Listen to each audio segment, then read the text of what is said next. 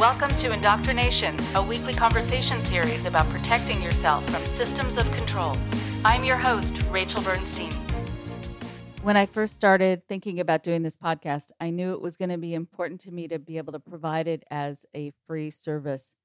I also knew that would mean paying for it out of pocket. And so I so appreciate people who have gotten the word out, people who have sent links to the episodes to people who they know it could be beneficial to, people who have been wonderful about spreading the word, and people who have also given us wonderful feedback about the impact it's had on their lives. And I especially do want to thank those who have made it possible by going onto Patreon, going to patreon.com/indoctrination to become paid subscribers so that it can continue remaining on the air. I want to thank the people who have given $10 and above, some very generously. And it is something that is really relied upon. We're not kidding when we say it really does help keep it on the air. I make up the difference in whatever costs are left, which is still significant. And so any other help that anyone can provide would be wonderful. And if you can go to patreon.com/indoctrination and be able to support this podcast monthly for any amount, that would really be wonderful for me, and especially for those who want to be able to continue listening to it. Here is a special shout out, though, to Alex, Anne and Richard, Brianna, Camus, Christina, James, Jessica, Katrina, Ken, Lillian, Linda, Ludwig, Maureen, Michael, Mislav, Peter and Cynthia, Scott, Sylvia and Bert, and Zofia. I couldn't do it without you. Thank you, thank you, thank you.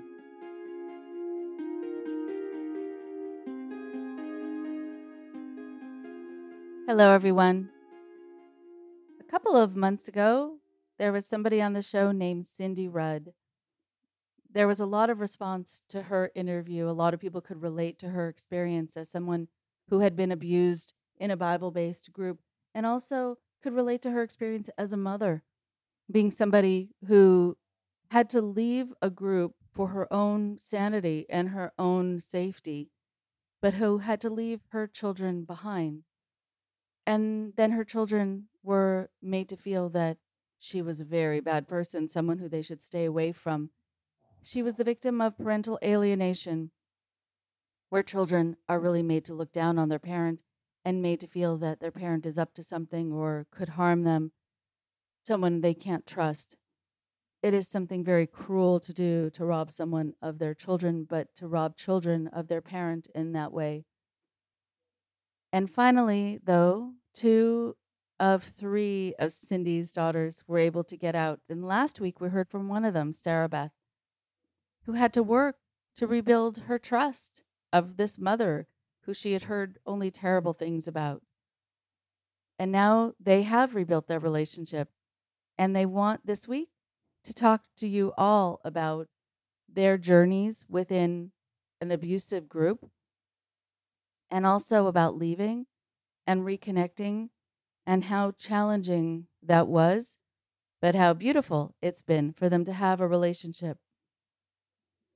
There is a quote from Eleanor Roosevelt that describes the cult survivor's journey, basically, describes it well.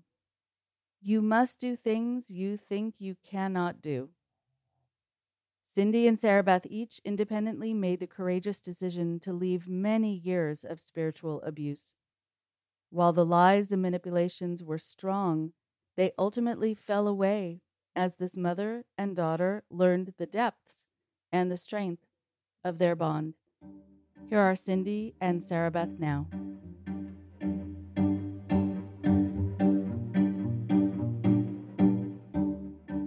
So welcome, everybody. I know that you heard Sarah Beth on the last episode, and you also got to hear her mom, Cindy, on a previous episode. And we are lucky enough to be able to have them here together today. And I'm so happy for them to be able to see each other and dialogue also about this experience that they shared and also from their different perspectives as mother and daughter, because there are going to be a lot of things that are going to be similar and then divergent based upon how you were treated, based upon the nature of your relationship, being the parent, being the protector, and being the child. And even though I know, Sarah Beth, you're not a child, but the child of. So I know that when we talked a while ago, Cindy, you were talking about having raised your kids in a group, in a Bible based cultic group that really made an impact on the family and also where it caused a lot of very torturous parental alienation for you, where you were so demonized, and how awful that is and how it robs people of their families and their connections. And so I am so happy to see the two of you and to know that the two of you are connected and reconnected, and I'm sure it's a beautiful thing. And so then how long has it been that the two of you have been back in contact with each other? Think 6 years. Yeah, 6 years. Well, we emailed a little bit right after I first left 7 years ago. I I was in the 2nd controlling group, and because my mom had left my dad, essentially, that is also not allowed ever under any circumstance in that type of belief system that they had. And I'm not knocking Christianity. I am specifically talking about a particular theological wrong belief. But they also villainized my mom based on the things I said about her, but they really didn't want me talking to her. So, between my own not understanding what happened and not understanding that I had been lied to about my mom, and and even at one point, I told them, "I want to talk to my mom. I want to know what really happened." Because I was unraveling. I didn't know what spiritual abuse was. I didn't know, what anything was. I just knew that I needed healing. And so I started just Googling things, and I went to Barnes and Noble and I Googled stuff, wrote a bunch of book titles down, walked up to the little kiosk in the middle, and I like showed her the strange title. And this is so precious. The woman looks at me and she goes, "I've been where you are. It's gonna be okay." She had been through it all. It was Wow. crazy. And I see her in town still, and we've reconnected. She works with helping children who have been abused, and it's very interesting. Yes. Our paths cross sometimes. But she was there like guardian angel, just to I was like, this person's gonna think I'm out of my mind. And it was around that time in the fall. I left in the spring. In fact, I left right around this time of year. It was in February, but it was this the spring is very reminiscent of the time after leaving. I told them, I need to talk to my mom. I need to know what really happened. And they said no. And then they made me promise not to look up research anymore about abuse in the church. And I promised them that I wouldn't. And then they made me read a book about nouthetic counseling, which I have other thoughts on that I'll save for another time. But I don't like it. Um, so and I had asked, I want to see my mom. No, we don't think you should talk to her. She's bad for you. And to give them credit, I said stuff about my mom that wasn't true, and they were afraid of me getting hurt. But I think they also saw her as a threat because she had left my dad and she was a woman and she was doing strong things. And so it wasn't until it was almost exactly a year to the day where my mom and I reunited in person. And um, and so that's when we really picked up a real relationship, not just kind of like weird emails where I was like, what is she talking about? And um, it was at a women's conference, and actually my sister was there as well. So that's where we picked up. It was a whole year until I would even have like a real Mhm. relationship with her. That's how that's how much of a number they did on me and on her to me, and it took me that long to realize that I could talk to my mom. Right. And so I'm wondering, Cindy, when you got that, well, tell me about that moment when your daughter got in touch with you and especially wanted to see you. Well, it It was my sister-in-law who facilitated it, and she had us meet at a women's conference. It was a Christian women's conference. It ended up that that was when I connected with both of them. My aunt contacted me and she said there is a women's conference in South Carolina and my aunt invited me to come along and I could tell where she was going when she talked to me on the phone. Like I could tell she was like, I don't know if you want me to say it or not. And she's like, I was thinking, and I was like, that I should go and my mom should be there. Yes. And I kind of finished the sentence for her. I was like, yes, I'm ready to see my mom. The other important factor in there for me was that I had just left that second controlling group. And so I was doing stuff. I was just full fledged, like, I'm gonna go see my mom. I'm gonna date this man. So going to see my mom at a women's conference in a denomination that was not good enough for them was like totally crazy. And so, and my sister had also left that week and happened to just live 20 minutes from where that conference was going to be. And then I don't know how did my aunt tell, how did she tell you, mom, that about it? I just remember talking to her and she said, "Well, there could be another surprise because I knew I was going to see you there, but I didn't know." Okay. You didn't know the other one. Yes, no. And the thing that's coming to mind that I want to say, because this is what I wish that somebody had talked about that I could have heard it, that even though you first connect, it takes time to rebuild what was broken. You don't just, in a way, you come back together, and of course, you know all the same things and you've spent your whole life together. But there's also, it's not natural. And someone um, gave me a really good piece of advice, which was to be very proactive in like calling at the same time every week, starting habits of connection and habits of communication because you have to reestablish a whole lot of things that as a mom you wouldn't think you would have to. Mhm. Mhm. I found that to be true with every single one of my kids. Mhm. Almost like you have to prove yourself a lot Right.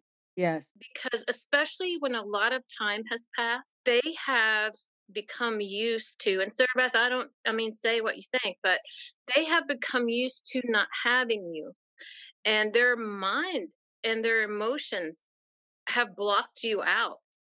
Yeah, I think so. So what happened when I was in law school? Well, everything when you left started the year left to go to school. And I remember sitting down in the living room with the pastor. He called me and my sister in there.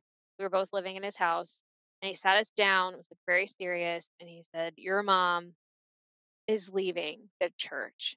Which sounds like nothing to me right now. I'm like, "That's fine, go find a different one." But at the time, it was the worst thing that you could ever hear, aside from that she died.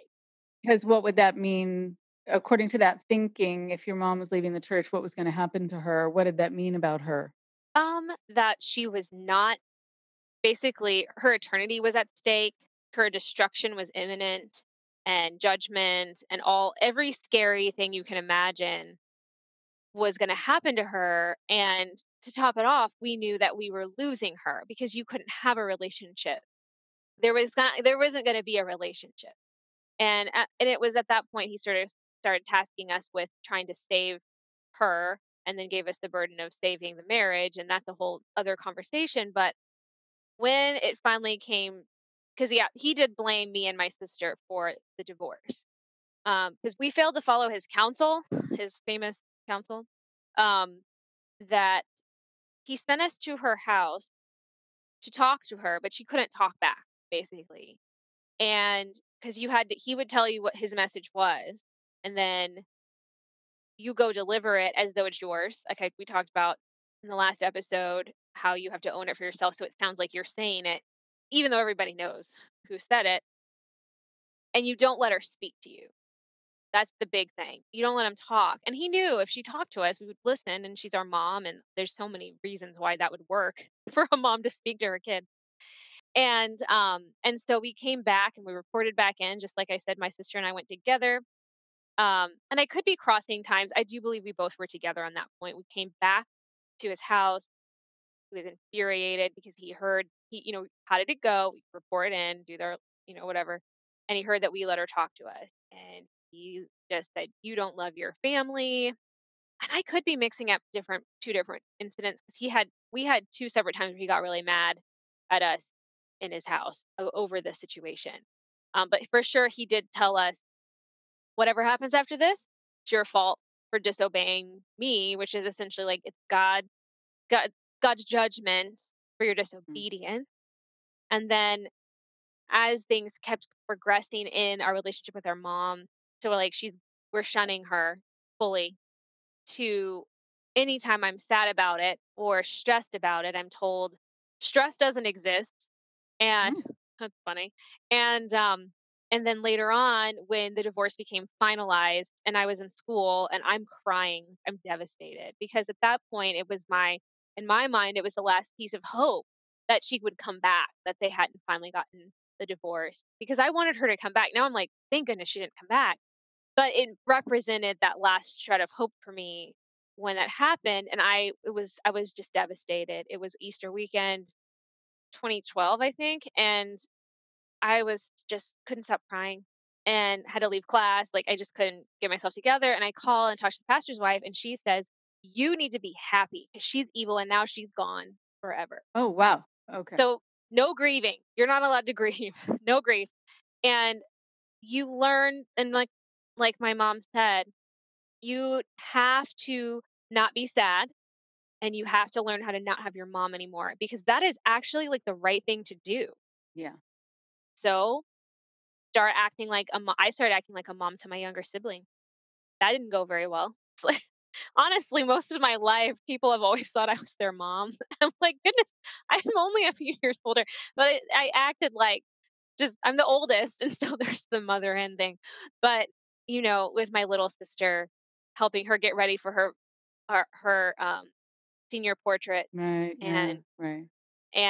those things where you want your mom there, and yet you don't know for sure should you be sad about her not Yeah. being there, and so much fallout from that. But my mom's right. We had to survive, you block it out. You don't feel your feeling. That is the number one no-no. Mm-hmm. Um, and so being sad about your mom leaving, well, this is just like pick up your Hmm. cross and go.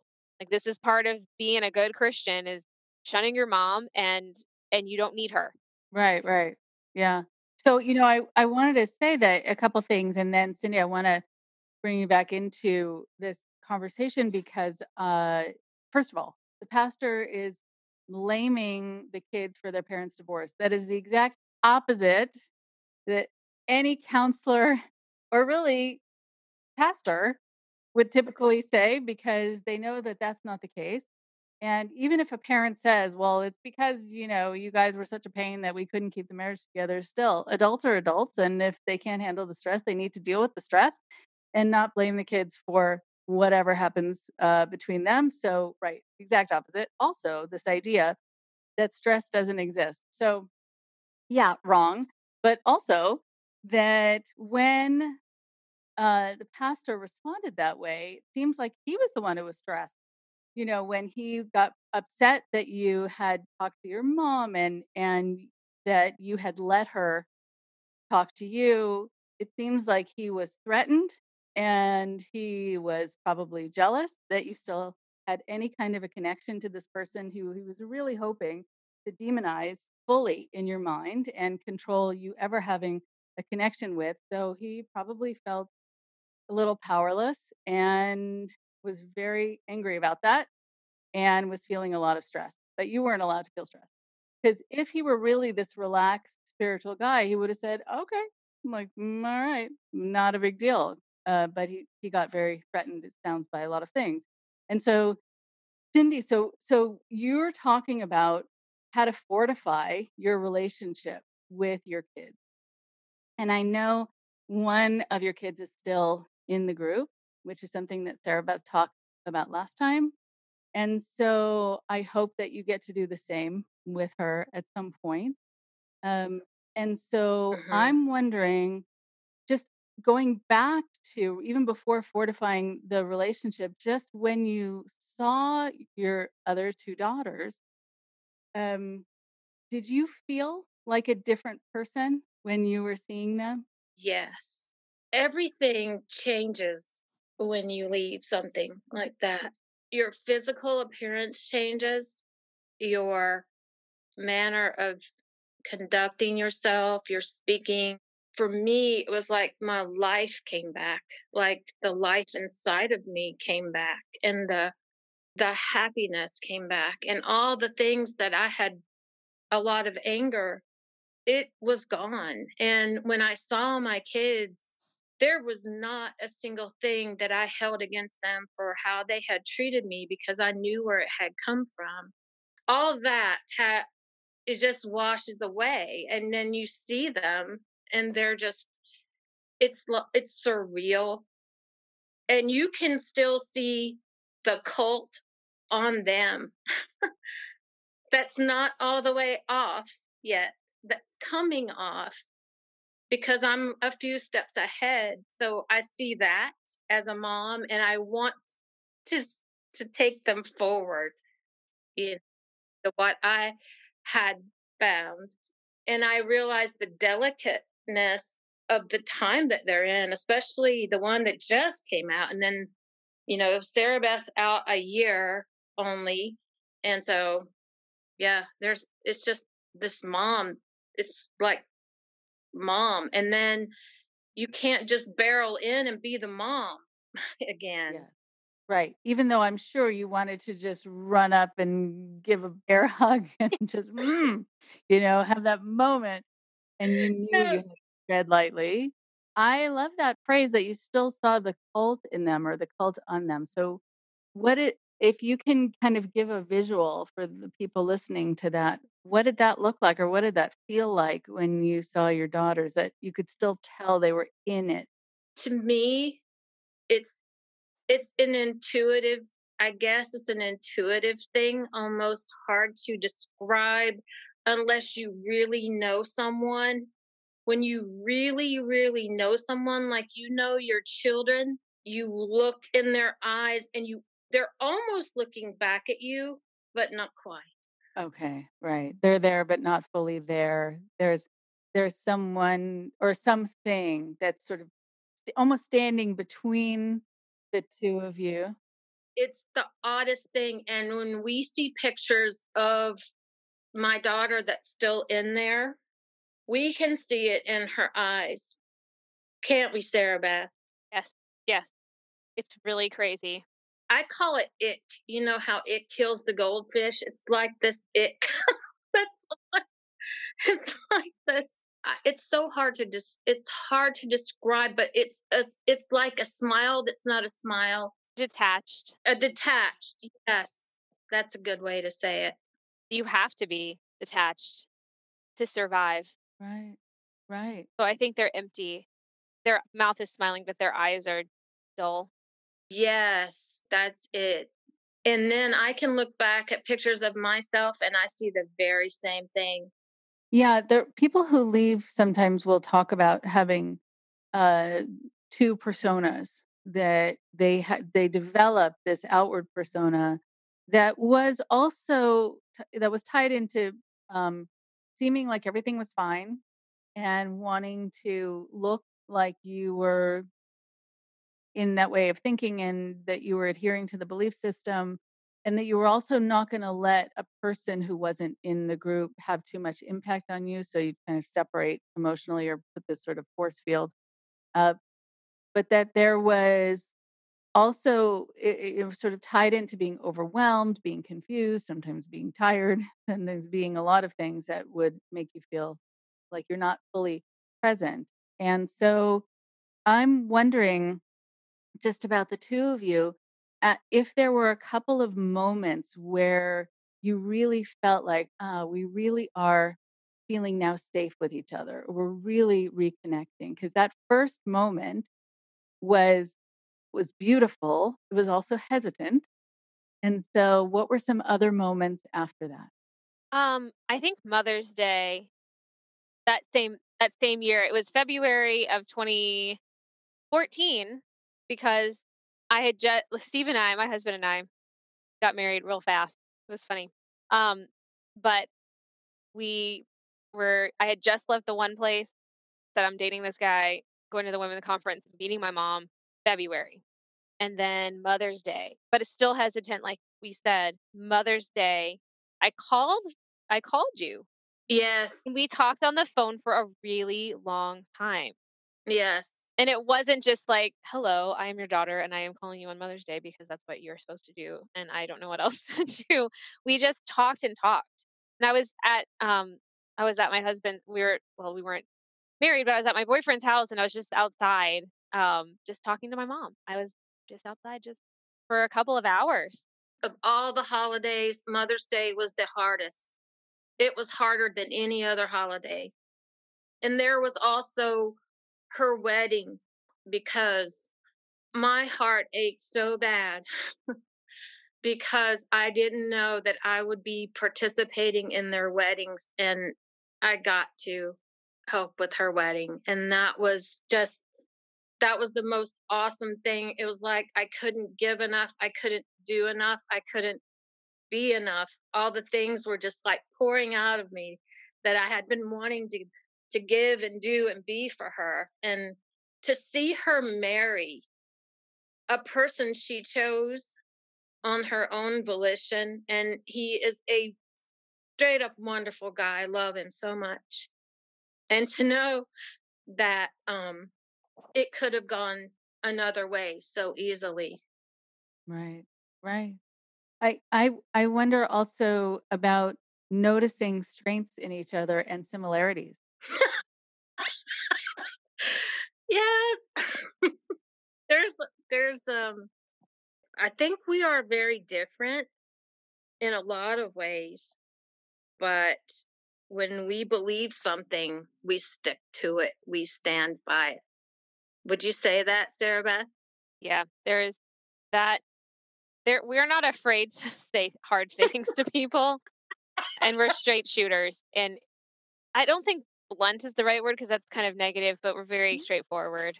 And I'm really when I first like knew my mom, she would scare me in the cult because she would say things at home about the pastor and I would be so scared because I would be like, "Oh my gosh, we're going to die."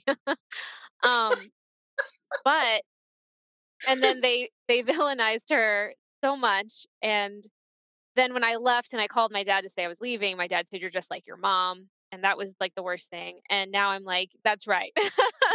um thank you. Thank you so much. So yeah, and we are really different. I think I'm more like my dad in a lot of ways. My husband sees it. He's like, "You were so much Really like your interesting. dad." In what ways? And I Uh, have to ask him because my dad's quiet and it's something more subtle and I do look more like my dad. Maybe mhm. that's part of it. Um but I don't I'm still learning honestly. I'm getting to know my dad Hmm. still. So maybe I don't know. Maybe my husband can see it because he's looking at both of us like, "Oh, you're like him." And I'm like, "What?" Because I have this two-dimensional Mhm. perspective on people. We were kind of characterized. Um, you are angry, you are this, Oh. you are that. And my Uh-huh. mom was the angry one, my dad was the passive one. And they were also my parents as a child. Parents are like permission givers. The like at some point they're kind of two-dimensional to you until you become older and enough to appreciate personalities and so yeah, so I don't know, but I know that when I see my mom's strength, I'm so proud of her, but it's funny how she went from villain to hero in the same story for the same action. The same actions that I thought were wrong and villainous are now the actions that I'm like she is my hero. She made that step to leave. And it took even after I left realizing that that's all she did. It took a while to unpack that um what my mom did and to the point where it is now where I'm just like, "Yep, nothing wrong with it." It's a beautiful thing, and I'm sure it's a beautiful thing to hear, Cindy. I mean, It there's something very telling about it just in terms of cult education because and I don't mean to reduce it down to this, and I wanna go back to what a beautiful statement that was. I don't wanna deconstruct too much, but still, as we've talked about on this show, this really highlights how things that are really wonderful qualities out in the world are seen as, going against God and, well, there are about 20 different kind of insults that are connected to strength, especially women's strength, being being someone who perseveres, can't be knocked down, can't be redirected, somebody who has a sense of what is wrong and what is right, and is not going to let anyone shift that. They have a real core, and also someone who is very connected to their connections. That a mother is a mother who wants to protect, who wants to do right, and that there's always going to be that part. And same thing with a daughter. A daughter is someone who is always going to have a connection to the mother, and it's going to get confused, and it's going to get kind of pulled apart to a certain degree.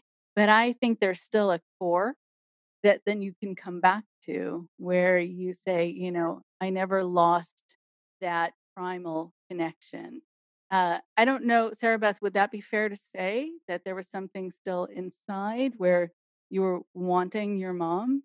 I think so. I can say that now. I think if you had asked me that question when I was in there, I would be like, no, no, that's wrong. And so value, putting the value on emotion, putting that value on the things that you want, um, whether they're good or bad or not. But yes, yes, I think so. And I think there is that connection and you go back to the things you remember.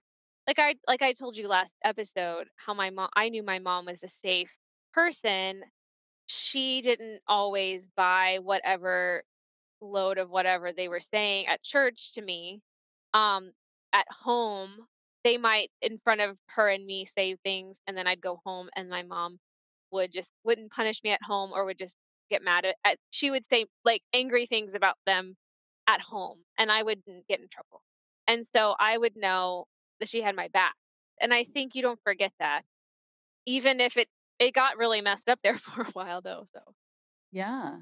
Yeah. And I wonder also, Cindy, were there things that you were saying out loud because you wanted to be able to get it out, but also because you wanted to kind of educate your kids about what you thought was wrong? I can't remember what they were, but I can remember specifically purposing in their education. It's like I had this secret plan in my heart that I wanted to make sure they could read and critically analyze literature and break things down. And it was my coward way, I guess, of trying to educate them out of there. Like my hope for them was that they were going to go off to college and find their life. I had given up on mine. Like I was like, I got to get them out of here. In my moments of clarity, I would think that, and I would emphasize the reading and the language because I felt like that was their ticket out. And I felt like that education was their ticket out, and thinking for themselves would be their ticket Mm, out. mm. That I didn't know how to give them. Like, I didn't see that I could have done what I did in the end. I didn't see it like 5 years before I did it. I wasn't there yet. and to clarify too, I don't know if it's been said, my mom homeschooled us. And so that's what she literally taught us that. I was the only one of us who was K through 12 homeschooled. Yeah, so good job. Well done. You get an A. Well, and now you know what? You know what I get to do now? I create curriculum for language arts, just like you taught me. Are you getting them out, Sarah Beth? Are you getting them out? Well, we have students in other countries where they don't teach critical thinking skills, and because we have some affiliate schools in other parts of the world, and one of the things that some of the students have said is, "I can't wait to change my country because I'm thinking critically now." And so it is powerful. Education is very powerful. So yeah, I just made that connection right now, but it is very powerful. Questioning things, very powerful. Yeah, and I think, seeing that nothing bad happens to you also if you question something or if you deconstruct it. And, Cindy used the word cowards. It was your coward way. I think it was the only way because I think you had to be subtle, Yes. right? You kind of had to find a way to, in a disarming way, without being aggressive about it, without being too obvious about it, help your kids learn how to think and also make it okay for them to have a differing opinion. I mean, those things are huge when you're raised in environments where that's never okay. And so, what do you think about that? Did you intuit that that was the way you had to do it? Yeah, I think I did. I mean, I can just remember some specific times thinking, they need to read this. They need to know, they need to see this. They need to learn how to break. I love language. I love literature. It's my strength. And I was like, they need to learn how to take a story apart and see the art in it and see the artistry and see how things are put together and that things don't always turn out the way how stories are woven. And I just knew, and maybe it was just intuition, that that would be a way. It was like a secret way, almost like an underground tunnel to getting them out. Is their education. I was like, I've got to get them smart enough to get out of here and get to school and where they can hear some other things. Incredible. So, I want to be able to go to something that was brought up just because of the timing of our conversation with what's happening in the world. For people listening to this episode right now, and for also people who are going to be listening farther down the road, uh, just to put this in context, that there's still the virus running rampant and social distancing and the worry about um, getting uh, getting a virus transmitted or transmitting it to somebody else. And I've been told by a lot of people who have come out of groups where they felt by virtue of being in the group, they were protected. And if they believe the quote unquote right way, they would be protected. And that if something bad happened to them, it was because of something they did wrong. It's been a very triggering time. And so I want to make sure to spend some time on that before we finish up. And so, how has this impacted both of you? And have you had a chance to talk about this? Yeah, we talk about it a lot. Um, it's kind of two reasons it affects me. The one is I'm imagining what they're saying there on the inside. There was an aspect to the cult that was the doomsday. That God's judging America or God's judging people for doing these wrong things, um and then there's the other part of the feeling trapped. This virus makes me feel very trapped because you can that's a trigger for me always. I think I know it can be for a lot of people. I think that's my worst one, is either physically trapped or emotionally trapped. There's nowhere I can go in the world right now. I've thought about Antarctica. I was like, I'll just go live there. There's no virus there. I want to go there. That's right. And then I'm like, what if I bring it? I might have it and not have symptoms, you know? So I've thought, how do I get out of this? And the first few weeks, I was so anxious. I stopped sleeping through the night again. Like just like I was like when I first left the cult. Almost as bad of anxiety as I've ever had in my life. Not under just that trapped feeling, thinking about what they're saying. I don't believe it anymore, so that doesn't bother me as much. Like I'm not really feeling like the judgment side of things, but I do know. and I see other people saying it on Facebook, and it makes me angry. Because I'm like, that is not true about God. And not that he isn't a God that judges, but this is not, this isn't just because of whatever you want to say it's because of. Um, and that is a conversation, a whole other conversation. But it has been very trapping. I hurt on both sides because I hurt because I know she's hurting, thinking we're out here gonna get sick and be judged, and she thinks she's right, but she's hurting for us. And so I hurt for both sides. Like, I hurt all the way around. And then just being a human in the earth right now is hard. Yeah. And that's the other thing about these systems of control. Empathy isn't, I don't think there's any empathy. And you can't watch the news and just think there's a reason that person is sad, like they deserved it, or because it was always anything that happened and there is our fault. Watching the stories and hearing the nurses and the doctors and hearing the weight and that comes with empathizing. And I think inside of these groups, there is a lot of like blame and, well, that's them because they did this and blah blah blah. And they're lost, and they're, yeah. Yeah, there's that, like, well, at least we have this and they're just like that. And the compassion is lacking and the empathy is lacking. And this is a time when we are supposed to weep with those who weep and mourn with those who mourn. And there's a lot of just, it's just been very heavy and hard. And I can imagine for anyone that has trauma and a lot of these groups are like forecasting these kinds of things, um, that it feels eerie. The thing I have to remember is that there's a reason people forecast these things because scientists have been talking about it. It's not because it's some spiritual thing that they've been forecasting, it's because this is what happened. Scientists can look and see a trajectory that this virus can do this thing. And we have a global traveling population now where viruses can spread really easily because everyone goes everywhere. And Right. so reminding myself of just practical facts and not getting that creepy, oh my gosh, what if they were right feeling. What if they were right? Go ahead and say it. That's, it's got to be said because somebody may be listening and then they're dealing with that. Yeah, it's true.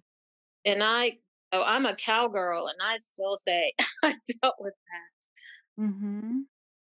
Yeah, and so that what if they were right is a really hard thing to fight against at times, even though it's really good to think that they were not right, and to find a way to respond to that when you ask yourself that question.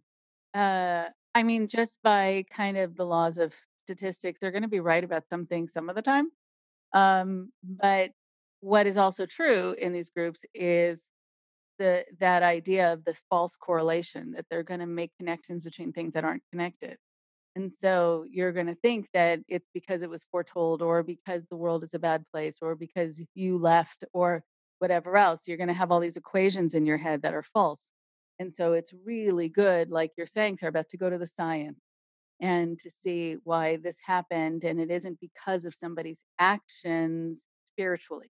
And so just to finish up, I was wondering, Sarah Beth and then Cindy, just for some advice to the listeners, to the to the children, to the parents, what would you advise them about how to make those kinds of connections and how to kind of, I guess, take it slow?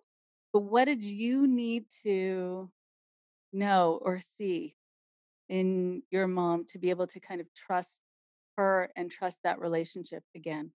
She didn't change, like she didn't change. I changed. I learned the truth. I think that's the thing. Be willing to kind of look under that rock and be willing to hear what really happened, what lies weren't true. Um, there's this is a hard thing to say, and I hope it can come across well. When you're inside of one of those systems, there's a level where you feel good because you are better than everyone else, or you're chosen or you're selected. There's always that you wanna be like that, well, at least I'm still operating in this way, and that person Uh-huh. still is not.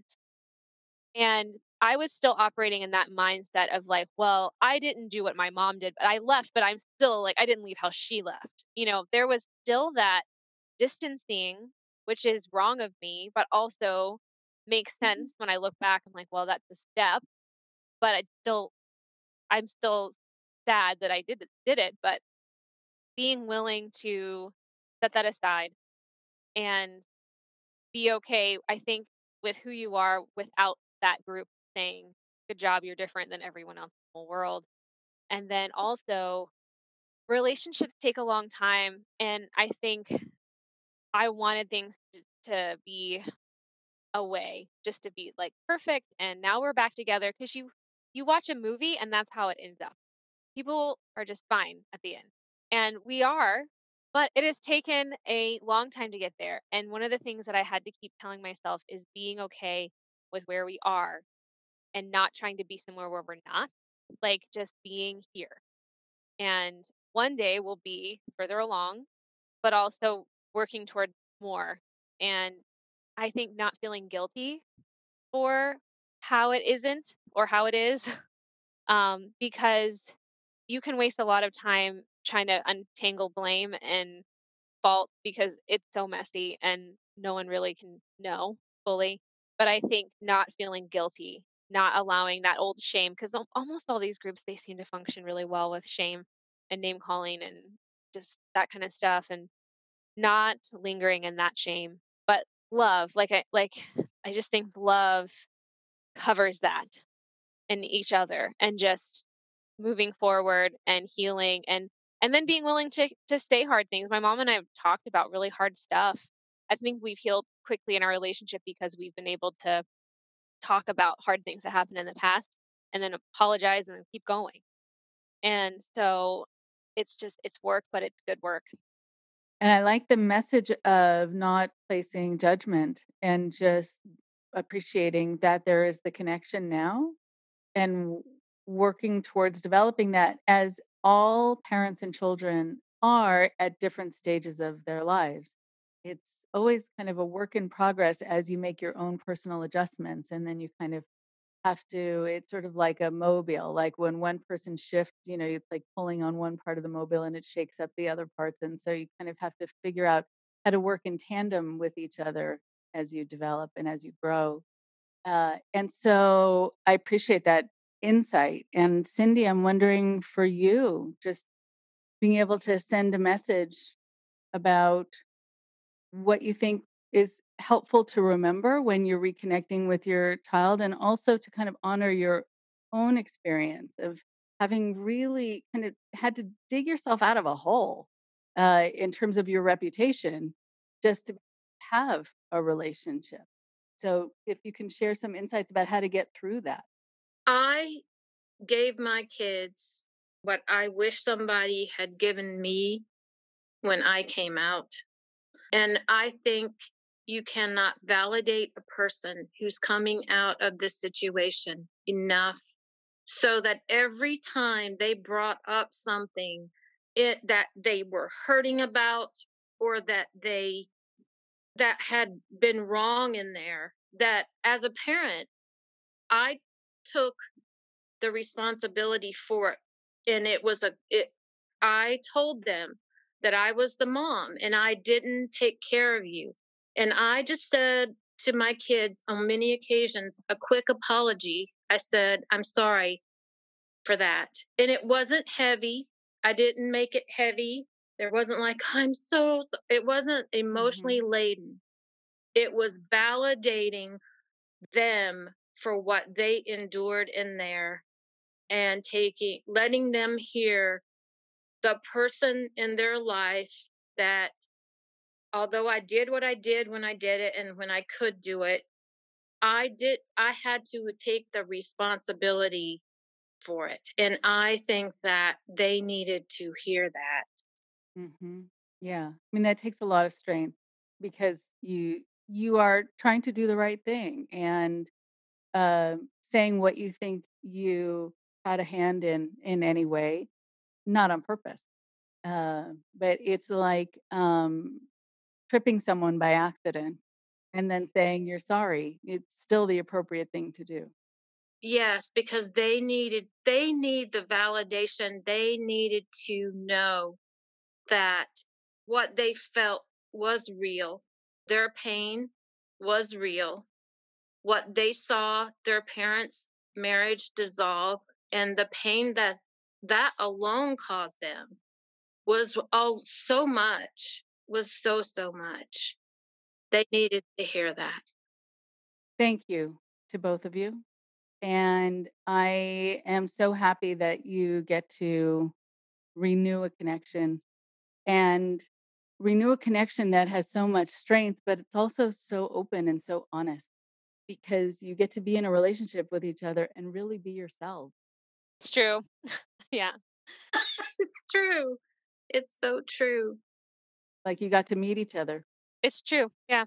Yes, and I don't take for granted what I probably would have had we not had this explosion in the middle of things.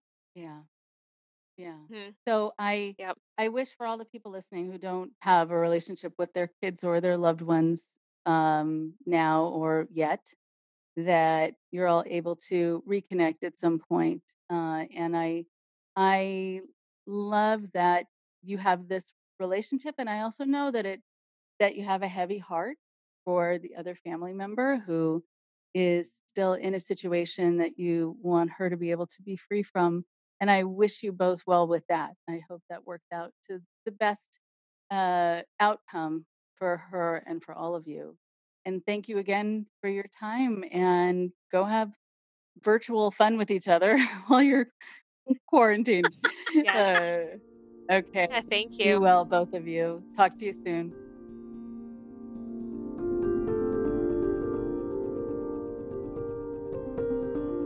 One more thing before you go.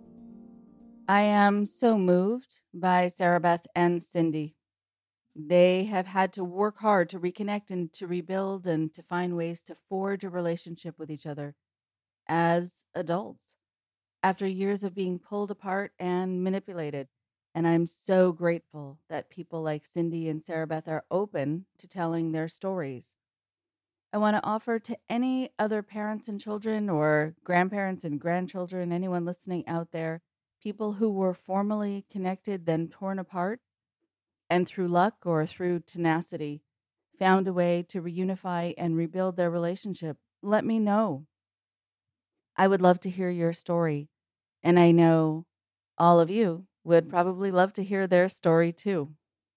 So often, what happens in these kinds of groups is there is a hyper focus on blame. And of course, the blame never moves up, it only and always moves down. So people are not to point fingers upward to the leader or to the controller. They're supposed to be pointed really at themselves or pointed to the people who are at the same level in the group or people who are considered lower than them, lower on the hierarchy. Blame also is assigned to people outside of the group as bad people and the ones who are going to bring you down, and also to other forces, which I will detail in a moment. It actually took my breath away for a moment when Sarah Beth talked last week about how she had to apologize to her pastor after he hit her. And yes, you heard that right. She had to apologize to him when she was young and he was an adult after he hit her. When I hear these things, I am so alarmed, but I also know that's par for the course in cults, and that's also par for the course in abusive relationships. The excuse, I wouldn't have hit you if you hadn't done the following things, or if you didn't do the following things. I wouldn't have to demote you, or I wouldn't have to hate you. I wouldn't have to criticize you if you hadn't done something wrong. I talk to kids and also sometimes to adults about how when they've done something wrong and the person who is in the position of authority, presumably either the adult in that relationship, if they are a child, or just the person higher up, than they are loses their composure and gets cruel or physical or so out of control that the punishment absolutely outweighs the crime, if there was a crime at all, well, they're the ones who actually show that they can't be trusted, not you. They're the ones who should be blamed for their behavior if there's blame to go around. No one has to hit anyone else unless they're in danger and it's self protection. No one has to berate anyone else. No one has to be cruel or shaming towards anyone else. It's a choice. And if you blame the other person for your loss of control, and if you blame the other person for your anger, and if you blame the other person for making you hurt them or hit them or shame them, then you're just taking the easy way out. You're showing how much responsibility you are not willing or able to take, and that there is actually a lot of maturation and growing up you just proved you need to do, and that you also need to work on controlling your own temper. With those who don't want to take responsibility for their actions, they find that they buy themselves a lot of power by blaming others for, well, really everything. And they're determined to create scapegoats. Cindy was a scapegoat. Sarah Beth mentioned that her mother's name became synonymous with evil and someone bad. The name Cindy became the term and the name used for people to look down upon. That is certainly defamation, but it's also certainly just immature. It's not teaching a lesson about Cindy from on high. It to me just feels like schoolyard name calling and bullying. What I've noticed recently, and bringing this back up to the very present time, still during a time of the pandemic, is that people who are affected and infected now are sometimes being blamed. Whole nations and nationalities are being blamed. And people who have knee-jerk reactions and divisive leanings have jumped into the growing groups of people pointing fingers and adding to the polarization.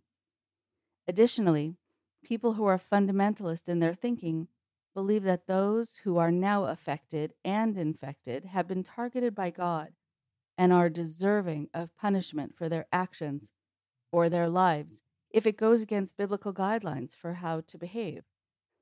They're being judged as being deserving of this kind of punishment, and that always seems so unbiblical to me because it feels like casting the first stone. In fact, I think it is exactly casting the first stone. But in any event, there are those in fundamentalist groups who have left, who do still very unfortunately adopt that idea about others, but sadly also still hold on to that idea about themselves, that they do feel that they are being punished and are deserving of this kind of punishment. When I was growing up, I remember being a young girl sitting in the synagogue and having my rabbi at the time, Rabbi Schulweis, say the following: nature does not have a conscience. Human beings and other living creatures have a conscience, but nature is void of conscience. And I remember it kind of going over my head. I didn't understand the relevance of it when I was young. I didn't know why he was speaking about it, but luckily, years later, as an adult, I heard him speak about it again, and he expanded on the thought. There had been a large earthquake in California where I live, and so there were people who came to him and said, "Why me? Why did this happen to me, that I was injured or that my house fell, but it didn't happen to my neighbor? What did I do?" So he decided to talk to everyone, and he said the fact that nature does not have a conscience was very important to remember, meaning there was no meaning. There was no meaning to the fact that some people died of certain diseases while others didn't. And some people were killed during acts of nature like earthquakes and floods, and others weren't. That there was no reason, no cosmic, no spiritual reason. That a tornado hit and destroyed one house and spared the next. And that it was important to do what you could do to keep yourself safe, of course, but that if you were harmed in any way or a loved one was harmed in any way by an act of nature, it was not because of any previous behavior or because of their sexuality or gender identity or political leaning or belief in God or their lack of belief in God. It just meant that these sorts of devastating things happen, and that the focus should never be on pointing a finger either inward or outward, but rather leaning towards others for assistance if you are affected, or leaning towards others for you to assist them if they were affected. It is true when I think about it that even now with this pandemic, there is governmental finger pointing at different cultures and at the origin of the disease. And while that might be scientifically significant in order to prevent this in the future, it seems like the focus now should instead just be on making sure everyone can be tested and everyone has the possibility of staying safe and everyone has the possibility of being given the most up-to-the-minute opportunities for medical intervention, and that those who are helping are given the utmost amount of protection for themselves while they're helping other people. Finger pointing is, from my perspective, not only at times childish, but it is enervating, draining, and distracting, and time-consuming, and besides the point until everyone is safe. There will be a time for that later, and unfortunately, as we will see, there will be plenty of people who will use that time for finger pointing ad nauseum. But now is the time to use your hands to reach out to each other and care for each other and not stand back and not point your finger to those who are struggling and suffering in any way, because there's something, I think, quite obnoxious about that, to be honest. There's something not only heartless about it, but there's also this superiority, this looking down that I find very distasteful and not respectful or respectable. So, while nature does not have a conscience, we do, and it's time for us to focus on using it. Thank you again to Cindy and to Sarah Beth, and making sure as well that all of you listening and all those you care about are staying safe and healthy, and that those who are not healthy at the moment will make a full and speedy recovery. Talk to you next week. I'm excited to say that this podcast is now available on additional platforms. If you want to listen to Indoctrination, it's available for download on the NPR Radio Public app, YouTube, Apple Podcasts, Spotify, and more. Please support Indoctrination at patreon.com/indoctrination. We now have a big library of content that you can access with any donation. And subscribers receive bonus interviews and other cool goodies. We love hearing from you too. So send us an email at indoctrinationshow@gmail.com. Thank you for your support.